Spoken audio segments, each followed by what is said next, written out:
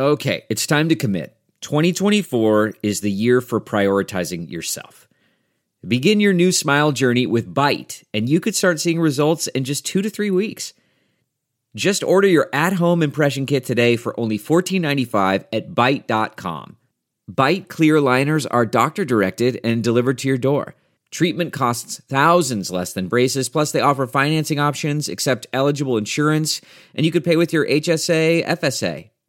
Get 80% off your impression kit when you use code WONDERY at Byte.com. That's BYTE.com.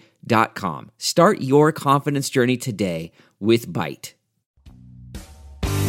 And that is launched out to deep left field. Big fly for Mike Trout. This is ground ball to second base. Rengifo falls down, picks it up, fires the first. The Angels have no hit. The Seattle Mariners. It's gone. Big fly for Anthony Rendon. Hey guys, I'm Alex Curry. This is Joe Adell here with the Los Angeles Angels. This is Brendan Marsh. This is Chris Rodriguez. You're listening to the All Angels Podcast. And welcome to another edition of the All Angels Podcast. I am Dallin Garcia, riding solo today, here to kind of recap the Orioles series, a series that obviously did not go the way we thought or hoped it would be. Orioles coming in on a huge losing streak. You would think the Angels would take advantage of it, but in true Angels fashion, they kind of lower themselves to their competition, and that's been something that had been a real issue with them kind of this whole year, and honestly, in the recent history, it's kind of been what it's been, where they play like good teams like the Dodgers, the Yankees, the Red Sox really well, and then when they play some of these lesser teams, it just seems like they're not able to get up for those kind of games, take advantage of certain situations in those games. And that's kind of what I feel like happened in this series with Baltimore, is that they had a lot of opportunities. They scored a lot of runs, at least the first couple of games they did. But they weren't able to take advantage and win some of these games. The offense would get up early. Some of the pitchers would not be able to hold it. And there's a whole other conversation with that. The last 2 games of this series was really affected by injuries and COVID and quote unquote COVID. They haven't officially come out and say it. But to kind of just give a quick thought or a quick recap of the series, like I mentioned, they come into Baltimore and two, part of it, and I think this does have an effect on it for coming in. You've traveled, this is going to be like a week and a half on the road. You had the pit stop in New York, and you have 4 cities with 1 day off in between. You can say no excuses, that's fine, but at the same time, Baltimore's trying to win. They're not trying to lose. Those guys on the field are not trying to lose. They are trying to rebuild and tank. That's coming from the management, the office management, the GM, the baseball ops people. They're the ones trying to tank. The guys on the field aren't trying to tank. The guys on the field are trying to win. And if you give them enough opportunity, they are major league players too, and they will take advantage of it. And that's exactly what happened this last 3-game series in Baltimore. I mentioned they won the first game. All right, they won the first game 14-8, but it's still, at that point, was kind of a red flag to me, because if you listen to the last podcast, I did mention the one thing that Baltimore did have going for them, even though what their record is, they have some guys that can hit. Mancini, Mullins, there's guys on the roster that if you give them a mistake, they're not going to be, AA players where they're just going to miss completely. These guys can put the ball in play, and you match that with a ballpark like Camden Yards that is known to be a super hitter-friendly ballpark. The 2-2 do not, a good offense and a ballpark that breeds that is not a good combination for a pitching staff that does seem to struggle here and there. But like I mentioned, the Angels were up 13-2 going into the 5th inning, and then Baltimore scores 3 in the 5th, 3 in the 6th, so make it a lot closer than it needed to be. But they did come out and they did win this game 14-8. This game was started by Dylan Bundy. Again, not the outing you wanted, and especially too because you look at the whole series as a whole, there was a ton of bullpen innings that hasn't happened in a while, but it kind of all started with Bundy only going 1 1/3 innings. walking 3, giving up a hit. So that was kind of a quick hook, but he did not look good at all. So I kind of understand it, but it kind of now set in motion this bullpen type game, this opener, almost like Bundy's almost like the opener type game. And you got Junior Guerra comes in with 2 2/3, gives up 4 runs. Andrew Wantz comes in, gives up 2. And then Warren, Cishek, and Iglesias come in towards the back end and absolutely shut it down.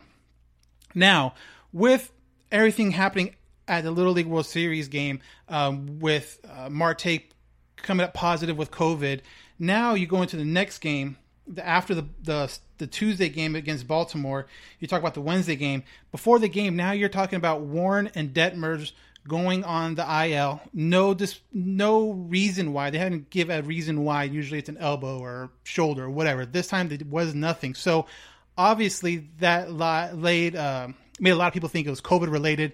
Obviously the Angels can't outwardly say it. I think. I mean, it's weird with HIPAA laws, and there's really big confusion with all that stuff. But the fact that they didn't come out and say, hey, it's because of X, Y, or Z, made everyone think, and I kind of agree with it, that it is COVID related. So we'll see what happens with that. But that, again, kind of sets in motion that you're going to need some good innings by your starters, because now your bullpen's kind of depleted. You had Marte, who looked really good. He's out because of COVID. And then you have Warren, who has been an absolute stud since he's been in the majors, out now because of, we don't know, again, if it's COVID, he has COVID, or if he was just in contact with someone with COVID or what. But at the end of the day, he's not available to pitch. So with Ohtani on the mound, you kind of felt comfortable. You're going to get a good 6-7 innings out of Ohtani no matter what, after the great 8-inning outing last time. That wasn't the case. Ohtani went only 5 innings, gave up 5 hits, 4 runs. It's the first time he's given up multiple home runs in, God, I don't know how long. But he ended up giving up 3, and I believe 2 of them were in the first inning. So already there, you're kind of, okay, Ohtani doesn't have his A stuff today, so you knew you're going to have to kind of put a couple runs on the board, if you will. And they did. They put up 6. They put up 6 because of the bottom of the lineup. You look at Marsh, who in this game got his first home run of his major league career. So congrats. And if you guys have been following us on Halo Haven or on All Angels podcast, you know how we've known Brandon since his days at Single A, and he's been on the podcast since his day at Single A. I was there for his first MLB game. So to see him kind of now finally get that first home run was really cool to see, even if I wasn't there live. But you had, Joe Adell contribute. You had, again, Brandon Marsh with 3 hits. And I think the night before he had 4 hits for the win. So he's really, really contributing. But after that, Ohtani's 0 for. Fletcher was 0 for. Gosselin, Walsh, and Iglesias all only had 1 hit. So they scored runs, but it doesn't seem like they scored enough, because here comes the bullpen. Quintana gets a hold. Myers gets a hold. Now, because of those injuries or sickness or whatever, you had Jake Perica or whatever his name is, came up, 33 years old, a journeyman relief pitcher. Angels just recently signed him. Goes 2/3 of an innings, gives up 4 runs off of 2 hits and 2 walks. So obviously not great, not the kind of outing you want from a new guy that's coming up. But again, they just seem to struggle to hold leads this whole series. So they end up losing Wednesday's game 6-4, which ends the losing streak of Baltimore, which I think they got up to like 20 or something like that. But then today, Thursday, we record this Thursday night, an absolute, it's crazy. It's crazy to see this. Granted, like I said, this is the end of a road trip. They're coming home. Early game. I'm sure a lot of these guys just want to get the heck out of there. But Ohtani gets a home run, leads off the game with a home run, and that's it. That's all they get. Okay, that's all they get. 1 run the whole game. And then you have Jaime Barria giving up 1 run, 3 1/3. So then there's that issue again as far as pitchers not going deep. And then you put these guys in who, honestly, you look at these guys that pitched today out of the bullpen, and maybe only one really belongs in the major leagues right now, and that's Andrew Wantz. Everyone else, Peguero, again, he's going to be good. I just don't think he's there yet. And he kind of showed his inconsistencies there. He walked 3, gave up 2 hits, ended up giving up 5 runs. So these guys aren't ready yet. These younger guys, not everyone can come up and be an Austin Warren and come up and completely shut things down. But, the bullpen was a huge, huge, huge issue again. And part of that, I believe, is because some of these guys who are in the bullpen don't belong in the major league bullpen. Not yet, at least. There's some young guys that are promising, like Peguero, but I just don't think he's quite there yet. And missing a Warren, missing, a Marte who does look ready by looking at his last outing, really seems like they missed it this time. And like I mentioned, Baltimore is a major league team. Baltimore is a team that is going to, the guys on the field at least, the guys on the field are playing to win. They're not trying to tank. They're not trying to get a better draft pick. They're not trying to do any of those guys. The way teams tank is from the front office, from the GM, from the president, from, all those guys. When you get to the guys on the field, they're trying to win. They're trying to, and they mentioned it a couple times this weekend or this series this week, is a lot of these guys are auditioning for jobs next year, whether it's with Baltimore or whether it's with another team. These guys are competing because they need jobs. So to think that just because of that, they're going to roll over and just play dead, hats off to them, because there's a lot of times where you get beat down so much, you don't know if you're going to get back up again. But these guys are professionals. These guys are trying to win, and it showed because some of the efforts out there by some of these pitchers just aren't ready. We are also on Instagram Live if you're listening to the podcast. Some of the comments are coming in. These injuries are a joke, and it happens every damn year. Everyone should train with Ohtani in the offseason. I'm 100% serious about that. It's absolutely insane how many injuries this team has. You say that, but Ohtani's biggest question was if he can stay healthy this year. This is Ohtani's first year with the Angels being healthy. So yes, Ohtani has a healthy year, but let's not act like he's had his whole Angel career been healthy. He had Tommy John. He had a knee issue. Last year, he looked horrible. A lot of people were calling him overrated. A lot of people were saying, it doesn't work. He's finally healthy this year. And Ohtani, who did, again, hit his major league leading home run today at Baltimore to lead off the game, his 41st home run. Again, this guy's doing crazy stuff. But yeah, it's not act like he's been completely healthy his whole career. It seems like he kind of turned that corner, and hopefully he can continue to be healthy the rest of the way through. But his first couple of years with the Angels have been kind of, hurt by injuries. Again, Tommy John, because of Tommy John, he also had a knee issue, and that really affected his 2020 season. Let's see what else. When you lose the best player in baseball and all-star third baseman, pretty much your entire rotation there will be struggles. Yes. Plus Fowler, Stassi for a month, Walsh for some reason, for some time, and bullpen pieces. Yeah, Walsh has been a real big... I mean, we can look at a lot of guys in the lineup as of recently to why they're or who's struggling, who kind of needs to pick it up. Walsh definitely is one of them. If you look at Walsh's recent numbers, again, he got off to a crazy hot start at the end of last year. Came in the beginning of this year. Crazy hot start at the beginning of this year. Deserved the MVP, or not MVP, deserved an all-star berth. Deserved that for sure. But, since he's come back from his injury, since the all-star break, he has really been struggling. You look at some of his numbers, his last 30 games, he is slugging .315, and I think he hit a home run on Tuesday, his first home run in some time. In the last 30 games, only 3 home runs. This wasn't the same Jared Walsh at the beginning of this year, so that has hurt the offense definitely. Is it because maybe his back is still hurting and he's kind of out there because he feels like he has to be? Or is it just simply that he's playing more innings now in the major league level than he has ever have? Again, last year, 60-game season was already super short to begin with. And outside of that last month that Jared was with the team, he was kind of up and down a little bit the beginning of the 60-game series, or 60-game season, sorry. So he hasn't played a ton of games. In this season, 21, he has played in 112 games. In 2020, 32. In 19, 31. So by far, he's played the most games in the majors this year than his whole career combined. Now, is he hitting a wall? Is he tired? I don't know. I'm sure he'll never come out and say that's the issue, but it could very easily be. So Walsh has been struggling. Fletcher, another guy who obviously brings up a lot of debate about hitter, good hitter, not good hitter. What is he as a hitter? But you look at even his average, the thing that everyone kind of, when you talk about David Fletcher, it's like, well, look at his average, look at his hits, look at his average.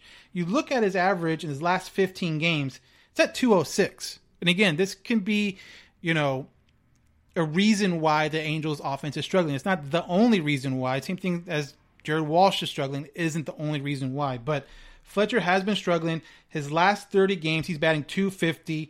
And again, his on-base is never very high to begin with. His on-base is .301 with his slugging at .290. I don't know if pitchers are now starting to figure out how to pitch to him because he doesn't take a lot of pitches. If they throw that first pitch anywhere close to the strike zone on the outside, a little high, a little low, there's a good chance he's taking a hack at it. And there's a good chance he might be, rolling the ball over. Sometimes it finds a gap, sometimes it finds a player. So I don't know if pitchers are fine decided, let's just go right at him at the first pitch. We know he's going to swing and put it in play. Maybe we can get lucky and he hits it at a guy and get a quick out because, like I mentioned, Fletcher is not walking. Fletcher is not getting on base any other way but his hits, and that can only, take you so far. Another question, what's your opinion on the team not producing runs even if we had a good pitching day? Honestly, the biggest thing with that is just look at the lineup. Outside of Ohtani, like I mentioned, Fletcher's struggling. Walsh is struggling. Marsh and Adele are kind of turning it around, are slowly coming, which is a huge, huge bonus. Marsh had an absolute crazy series, and he's helped this team during this time. Obviously, you guys all know about his slump when he came up. A lot of the people were kind of worried about that. But if you look at his last 15 games, he's batting .375 with a .407 on base and slugging .554. So Brandon seems to be coming around, seems to be making those adjustments. If you watch the game, Tuesday night, they had him post game, and he said, he wanted to come up, he wanted to struggle to see what he needs to work on, and it definitely seems like he has done that because his numbers are definitely coming around. Joe, I think will be coming around. He does have that power that Brandon is lacking a little bit, but you look at some of Joe's stats right now. His last 30 games aren't great. 229, he's slugging .337. I think he will come around. He does have one home run, that grand slam, that was huge. He does seem to be like an RBI machine, though. He has 16 RBIs in his last 30 games. So seems like, he's going to be coming around. Marsh is coming around, but you still need those guys at the top of the lineup, the Walshes, the Fletchers, those guys who produce as well. Ohtani as well. Ohtani has been striking out, but you kind of take that with what you get. Ohtani is like the all or nothing guy. He either strikes out or hits an extra base hit, a home run, a double, or a triple, or something like that. But you kind of accept that because of what he's doing is putting the ball over the wall so much. A lot of money coming off the books this offseason. Perry can turn this around quickly. Question is, will Artie and Perry actually do it? I don't know. You say a lot of money coming off the books. It's only really, Pujols, which is a lot of money, granted, but we had a question on here. I asked for questions on our Instagram. Again, it's Halo_Haven on our Instagram and our Twitter. The question was, top 5 free agents the Angels should be eyeing. Obviously, names can go back and forth. Some people like Correa, or some people like Springer, some people like Simeon for a shortstop situation. I don't think that's necessarily that's probably not top of the list. Obviously, we are seeing it now more so than ever. You do need to kind of solidify that bullpen a little bit, and you might need to get 1 or 2 starting pitchers. I don't know necessarily if you go after a huge starting pitcher as far as name-wise, Scherzer, Verlander, Greinke, Kershaw. I don't necessarily know if you go after those guys because the price of those guys scare me. And until one of them signs and kind of sets the market, that's really going to scare me. But obviously, you're going to have to start going over some bullpen guys and trying not to overspend, but trying to find kind of diamonds in the rough a little bit. And yeah, I think shortstop, you do need to address the shortstop situation. Correa, Simeon, Seager. I'm trying to think. There's probably a couple other ones that are going to be your top shortstops. And do you spend a lot of money on those? I'm not sure, but I think the main priority is pitching, whether it's in the bullpen or starting rotation. Pujols, Quintana, Heaney, that's about $50 million for guys that have literally done nothing to help the team win. Well, a lot of that is Pujols. He's not even here. Quintana, Bundy, Bundy was on a 2-year deal. Quintana was on a 1-year deal, so that wasn't a lot. Heaney, was going to be a free agent, so I don't think he was making tons of money anyways. But you get rid of those guys, you still have to fill it up. You still got to fill those up. So you're going to have to fill that spot with Quintana. Even if Quintana's gone, you're going to have to fill that spot with another pitcher. Does he make more than Quintana? Does he make less than Quintana? So, yeah, that $50 million sounds good, but you also have to use it to re-sign, legit guys, and do you want to overspend? I talked about this a couple of podcasts ago about Ohtani and his upcoming free agency. If you're not familiar with the situation, Ohtani is playing this year, the rest of 2021, and 2022 under contract with the Angels. At the end of 2022, he's going to go into arbitration, his last year of arbitration. If you're not familiar with it, arbitration, if you guys agree to go to arbitration, the Angels say he's worth this much. Ohtani and his people say he's worth that much for the single year. And now, if you can't agree to terms, if you can't, meet in the middle, then you go to arbitration and you make your case. The Angels will say why he's not worth that much money and why he's worth the money they think he's worth. And that can get really personal. You hear some stories about guys going to arbitration and just kind of now losing, not respect, but you just kind of know where the team lies. You kind of look at the team's front office a little differently because of that. Now, do the Angels want to go through that with Ohtani, who has been known to be kind of a sensitive guy and, an emotional guy? Or are they going to try to tie him up long term and buy out that last year of arbitration and put in like an extension, so like a 5-6 year extension while buying out that last year of arbitration? If they do that, you're looking at, again, so for reference, Trout and Rendon are about $38 and $37 respectively $1 million per year. So what's Ohtani worth? You see what he's doing pitching wise. You see what he's doing hitting wise. Is it out of the question that he's worth $40 million per year? That's going to be the huge question. That's going to be the huge chunk of money the Angels are going to have to put forward to keep him. Now, if they have another big contract that they sign this year, let's say a pitcher, and that contract goes in for like 4 years. Well, those two, Ohtani's re-signing and this pitcher X, they're going to overlap. Are the Angels going to want to spend money? And again, it all comes down to what's Artie going to do. He has a reputation of kind of holding, I think the most they've ever spent is $181 million on the cap, or on the luxury tax. Sorry, there is no cap on the payroll. Is he now going to be willing to go over it when you have to produce or still have to get organizational depth, which is a huge question mark. We have seen some of these young guys come up this year and do well. Brandon, Joe, Austin, Detmers, Chris Rodriguez. We've seen guys come up and do well. Now, again, in the offseason, you're hoping they're able to take the next step. Those guys are going to help this team a lot because they're going to be so cost controlled. They're going to be cheap. And if those guys are filling out the majority of your 26-man roster, yeah, now you can spend some more money on big names. But at the same time, you also have to kind of stock up the farm system, which means trading might not be a huge thing. You might have to, skip the trade market if you can, because you do need a farm system. A lot of people are saying, we don't need Canning. We don't need this person. We don't need that person. Let's trade them. Look at the rotation, what it is now compared to what it was even a month ago or 2 months ago. You had Detmers. You had Chris Rodriguez. You had, a healthy Canning earlier this year who was struggling, but at least he gave you innings. You had all these guys. Now, look, you're out without Canning. You're without Rodriguez. You're without Sandoval. You're without Detmers for we're not sure how long. You're going to need overall organizational depth. So you can't really afford to trade a lot of these guys because you can never guarantee that a season is going to go, 162 games without someone getting hurt, without maybe a couple people getting hurt. And you need that depth. A perfect example of this now is the San Diego Padres. San Diego Padres, for the last handful of years, have had one of the best, consensus, top 4 farm systems for the last 4 or 5 years. because, they would trade some of their guys away and rebuild and draft picks, or trade away a guy and get 3 or 4, prospects that turned in to be something.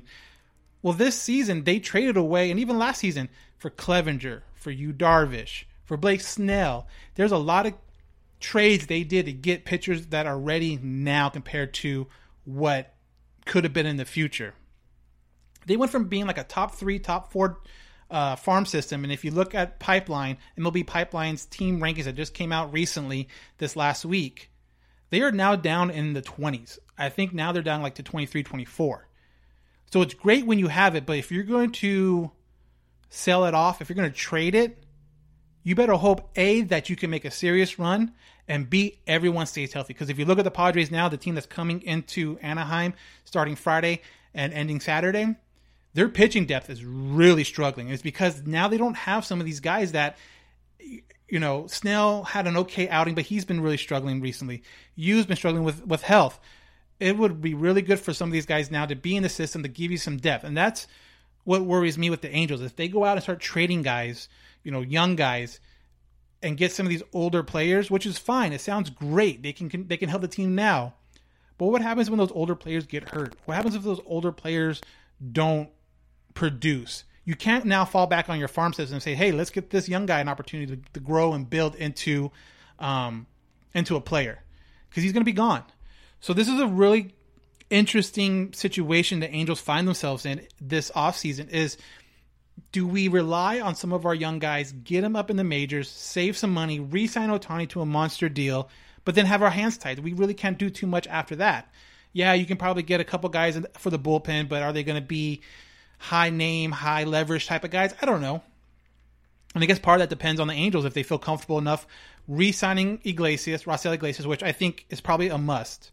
They need to do that this offseason. I'm not sure if it'll come during the season, but I think that is an absolute must for the Angels, is re-signing Raisel Iglesias. After that, do they feel comfortable with Warren, the 8th inning guy, or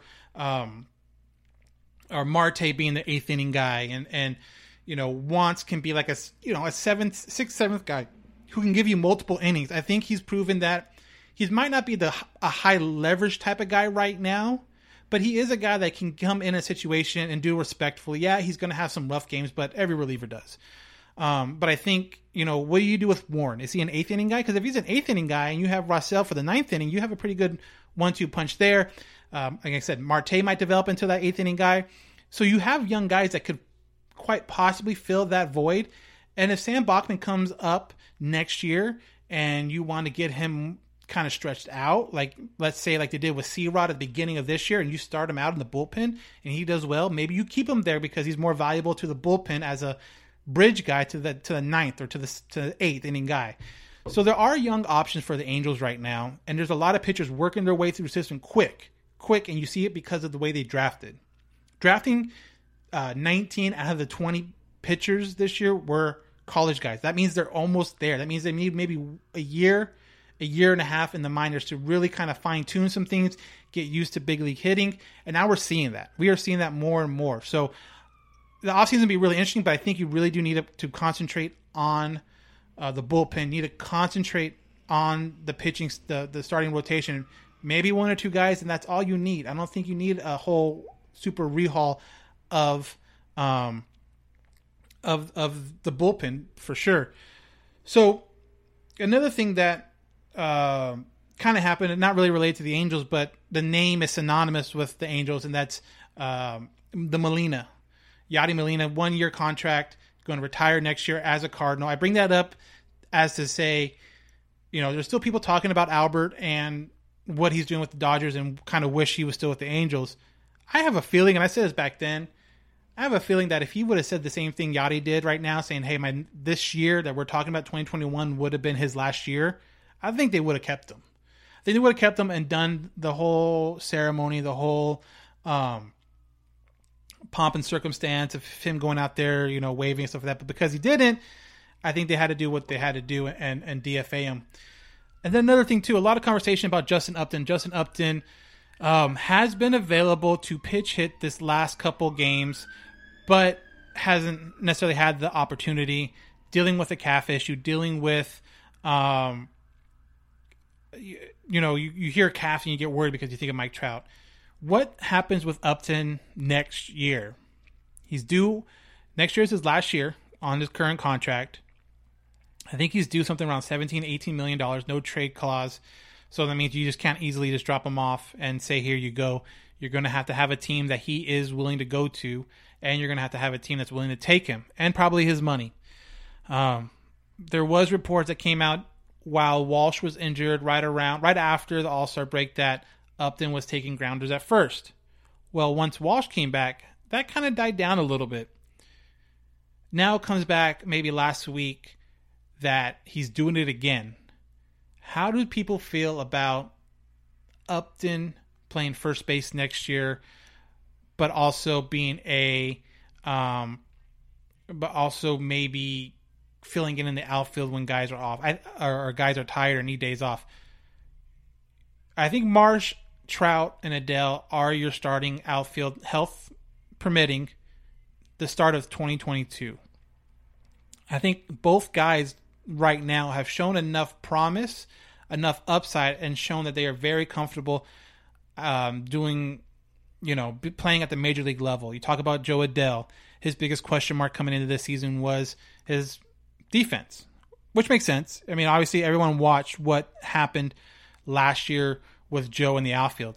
He does look like a totally different player. He does look like he's 100% more comfortable.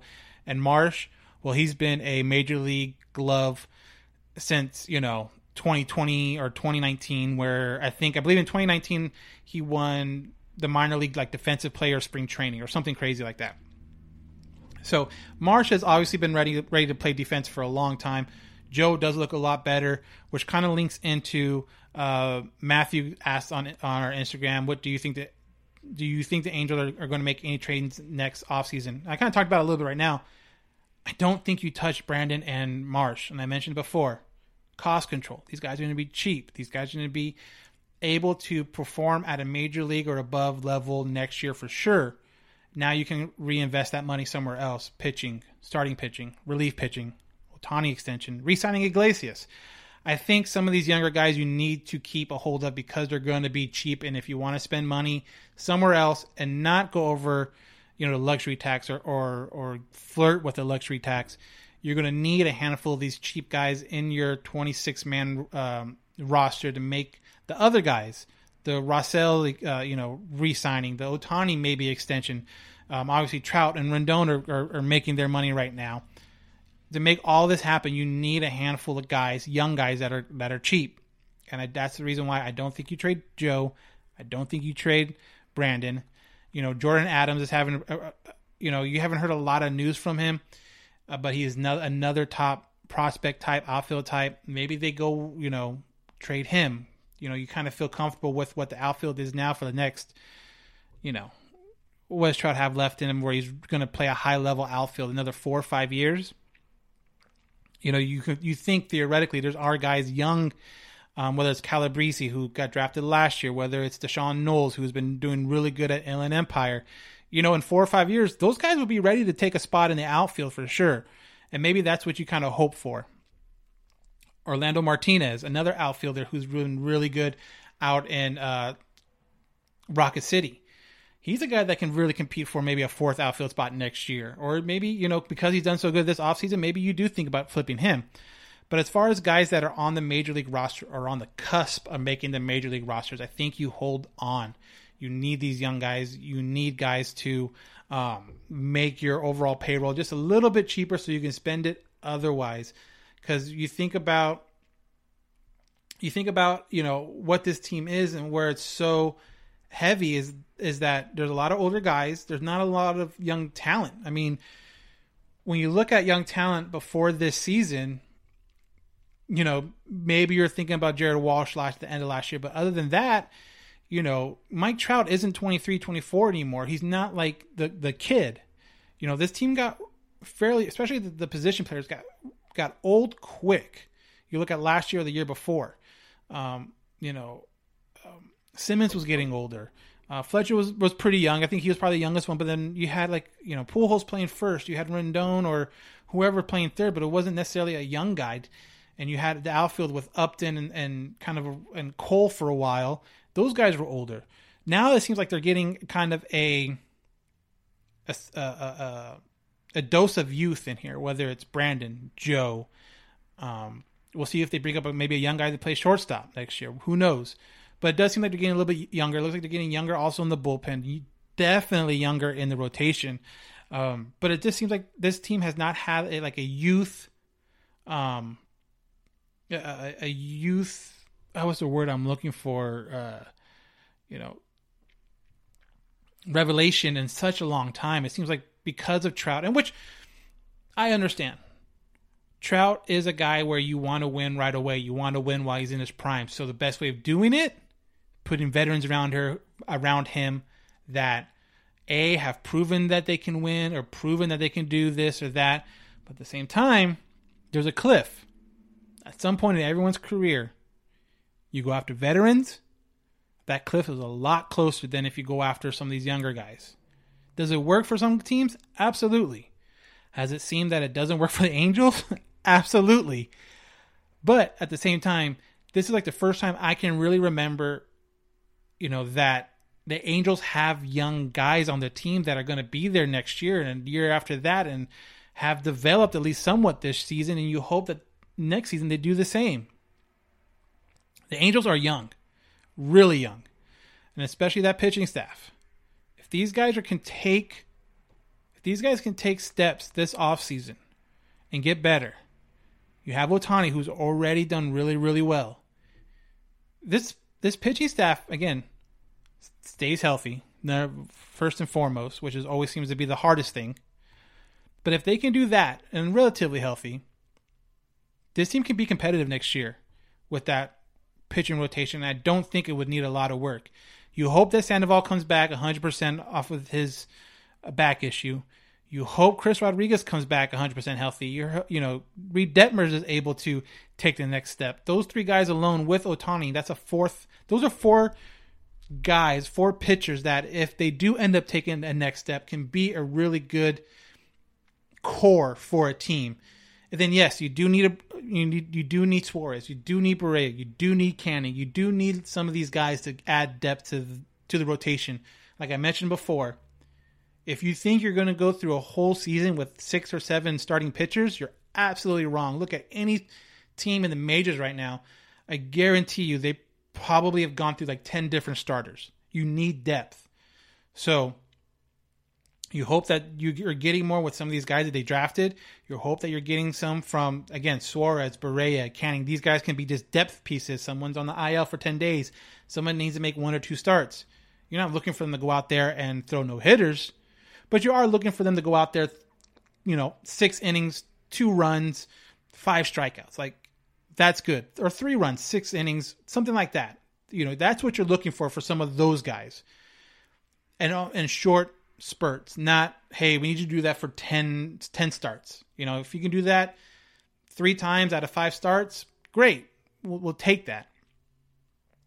But the Angels are really in this interesting situation going into next year. And I think it's easy to say now, as we sit here after they lose the series to Baltimore, that they are definitely out of playoff competition as the Angels sit right now. Again, coming home to start a series against San Diego on Friday and Saturday, off day Sunday.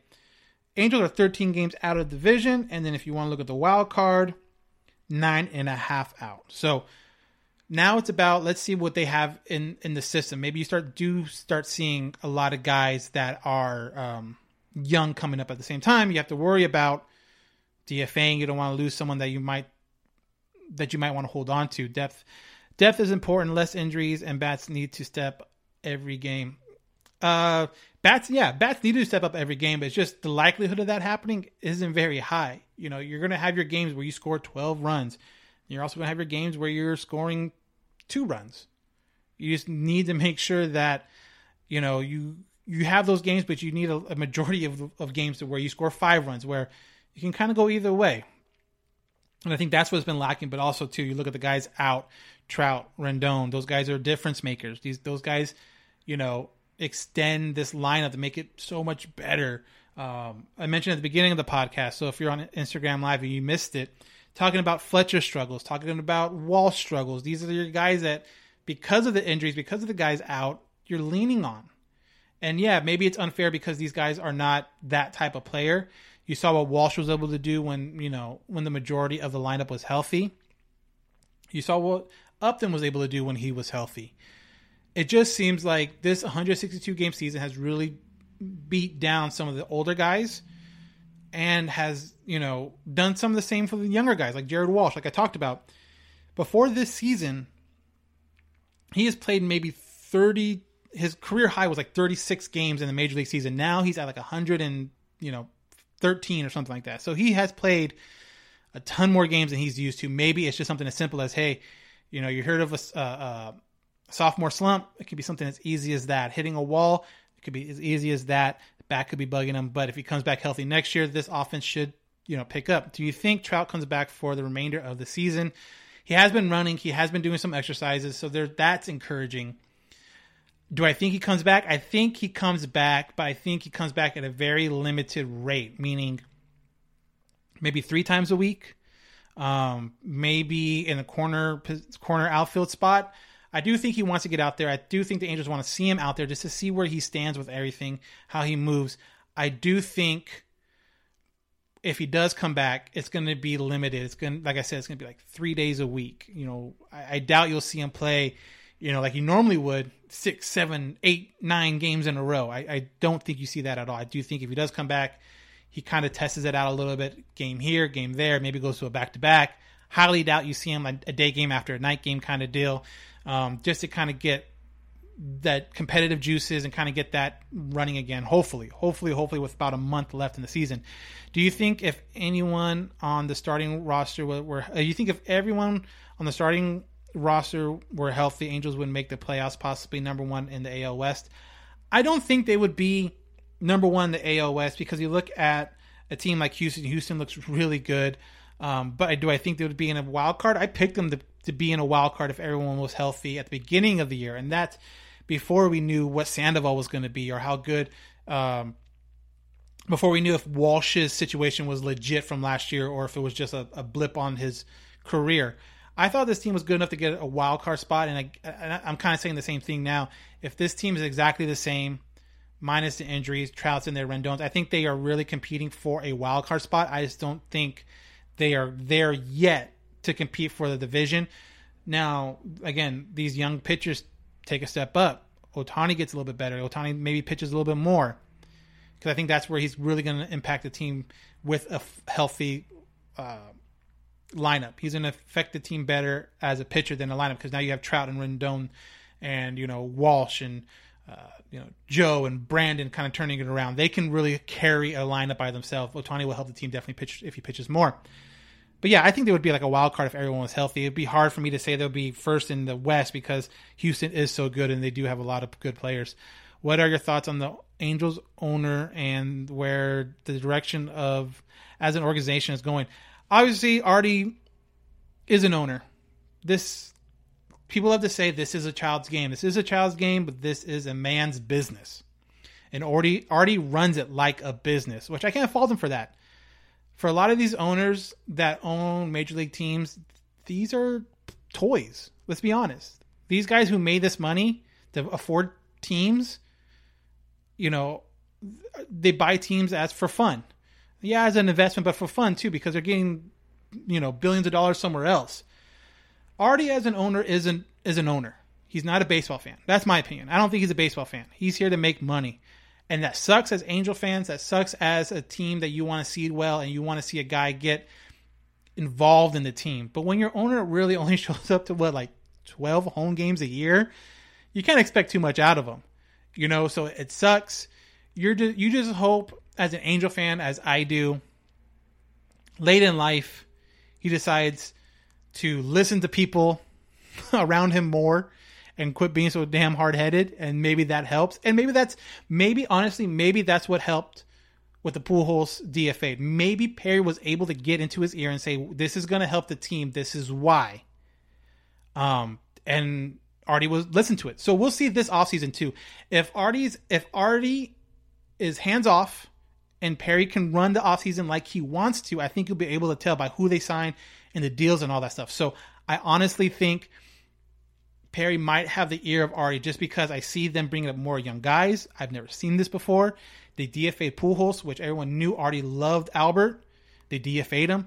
So maybe this offseason Perry does have the ear of Artie, and maybe this kind of turns it around. We'll have to wait and see, but there's some things that happened throughout this year that kind of makes me go, maybe Perry is talking some sense into Artie, or at least telling Artie, hey, I got this, leave me alone, and stepping up and kind of, GMs always want to keep their job. So, of course, when the owner comes barking around, they're going to do whatever it takes to keep their job. And maybe maybe Perry's kind of stepping up to Artie a little bit, and he's able to do more.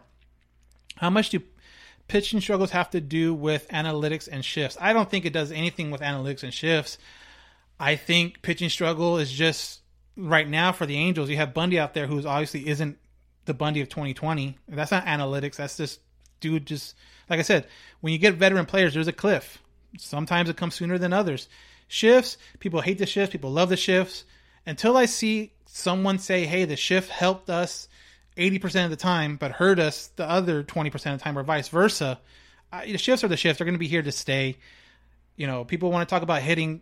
If batters hate the shift so much, or it bugs them so much, they'll learn to go the opposite way. Obviously, it doesn't bug them that much, so they're going to keep on shifting. I have no problem with the shifts.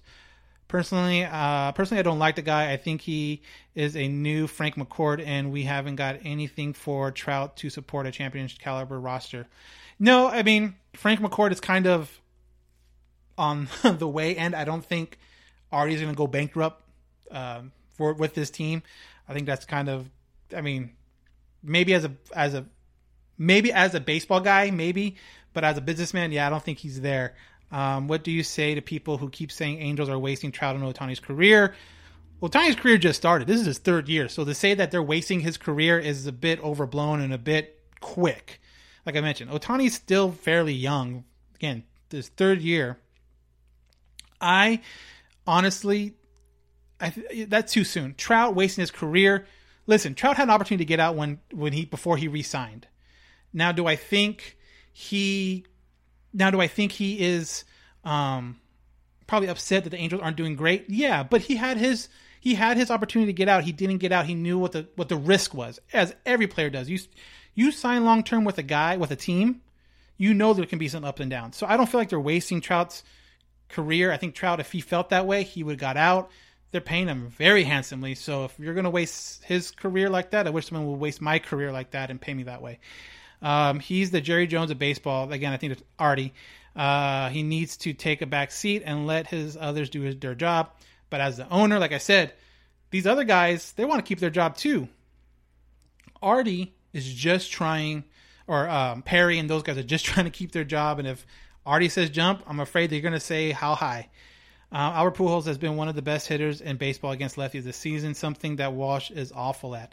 Well, Walsh earlier this year was better against lefties. You saw those numbers early in the year when he was on his all-star pace were better. As of recently, coming back from the injury, coming back after the break, yes, those numbers have gone way down.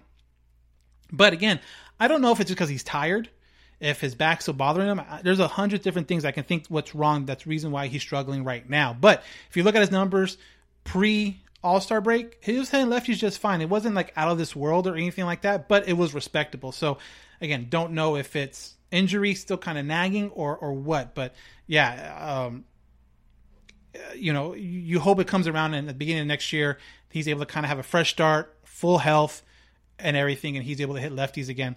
Marsh is playing like a vet. Yes, Marsh has been absolutely killing it. The young guys, him and Joe, have been doing really well. Joe looks completely different in the outfield. I can't believe the difference I see in Joe in the outfield. But Marsh has been doing really, really well, and he's said so himself. He needed the struggle in the beginning to see what he can work on for sure. Walsh needs to keep getting at bats versus lefties. I'm afraid they'll sit him versus lefties next year, and they'll doom him. I think they'll give him an opportunity. Like I said before, I think they will give him an opportunity to hit against lefties next year. Now, if his struggles from right now carry over to next year or past, let's say the first couple months of next year, then I think you do need, though, to really think about platooning.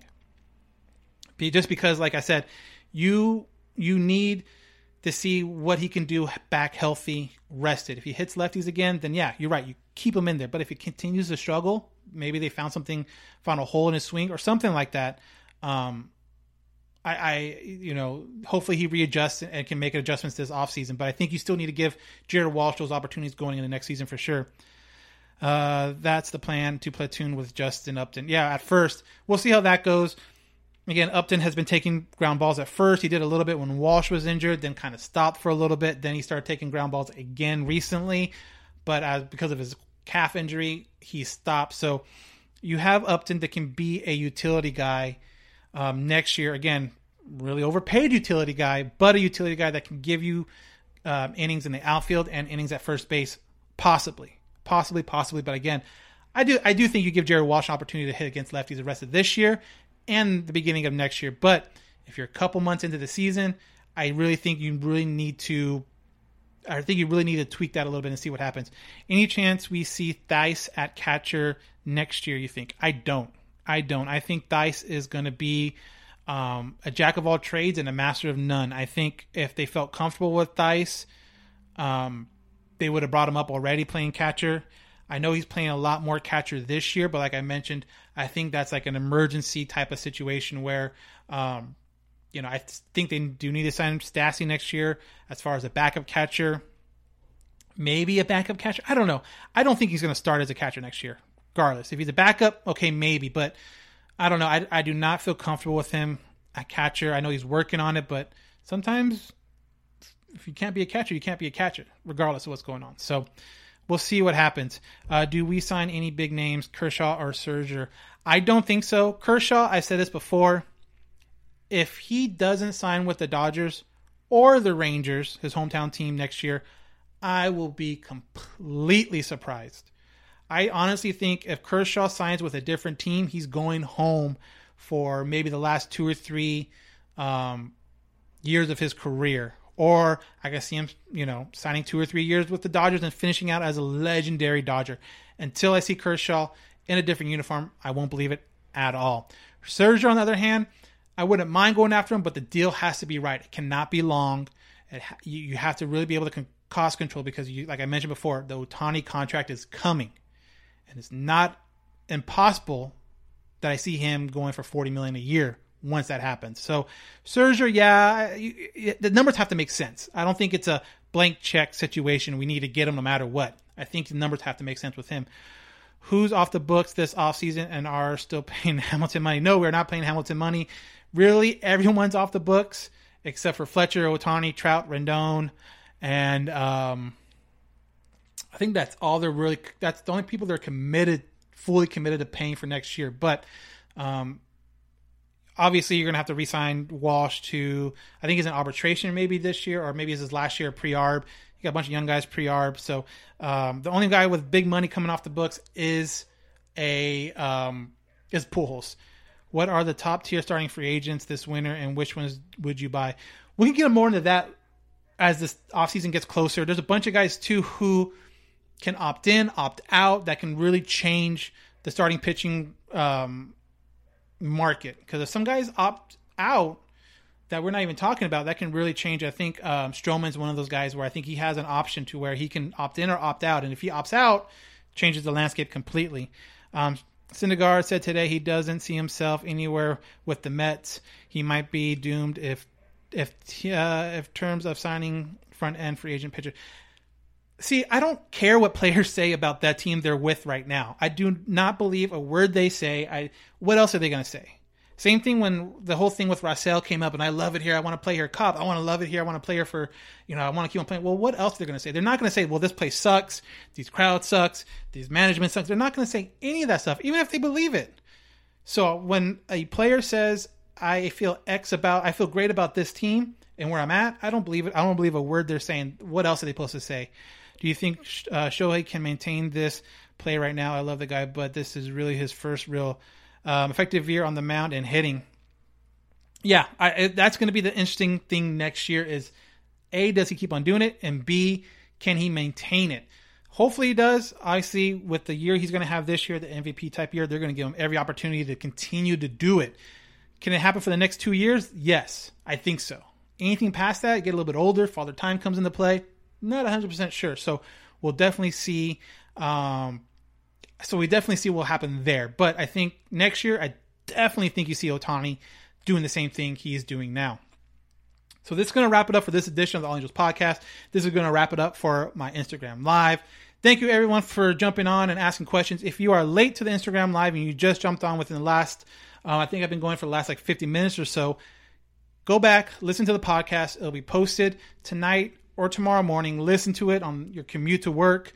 We talked about a lot of off-season stuff and obviously a little bit about my thoughts about the Baltimore series and where it went completely wrong. So again, if you're just joining Instagram Live right now, check out the podcast in about a couple hours, All Angels Podcast. Anywhere you get podcasts, Spotify, Apple Podcasts, Google Podcast, or not Google, Amazon Music and all that stuff.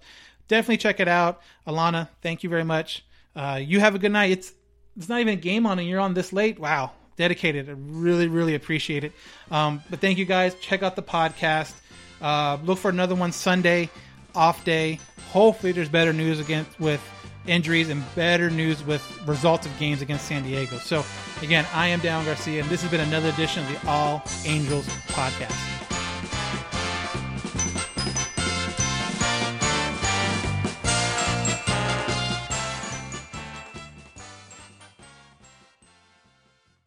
There's no distance too far for the perfect trip.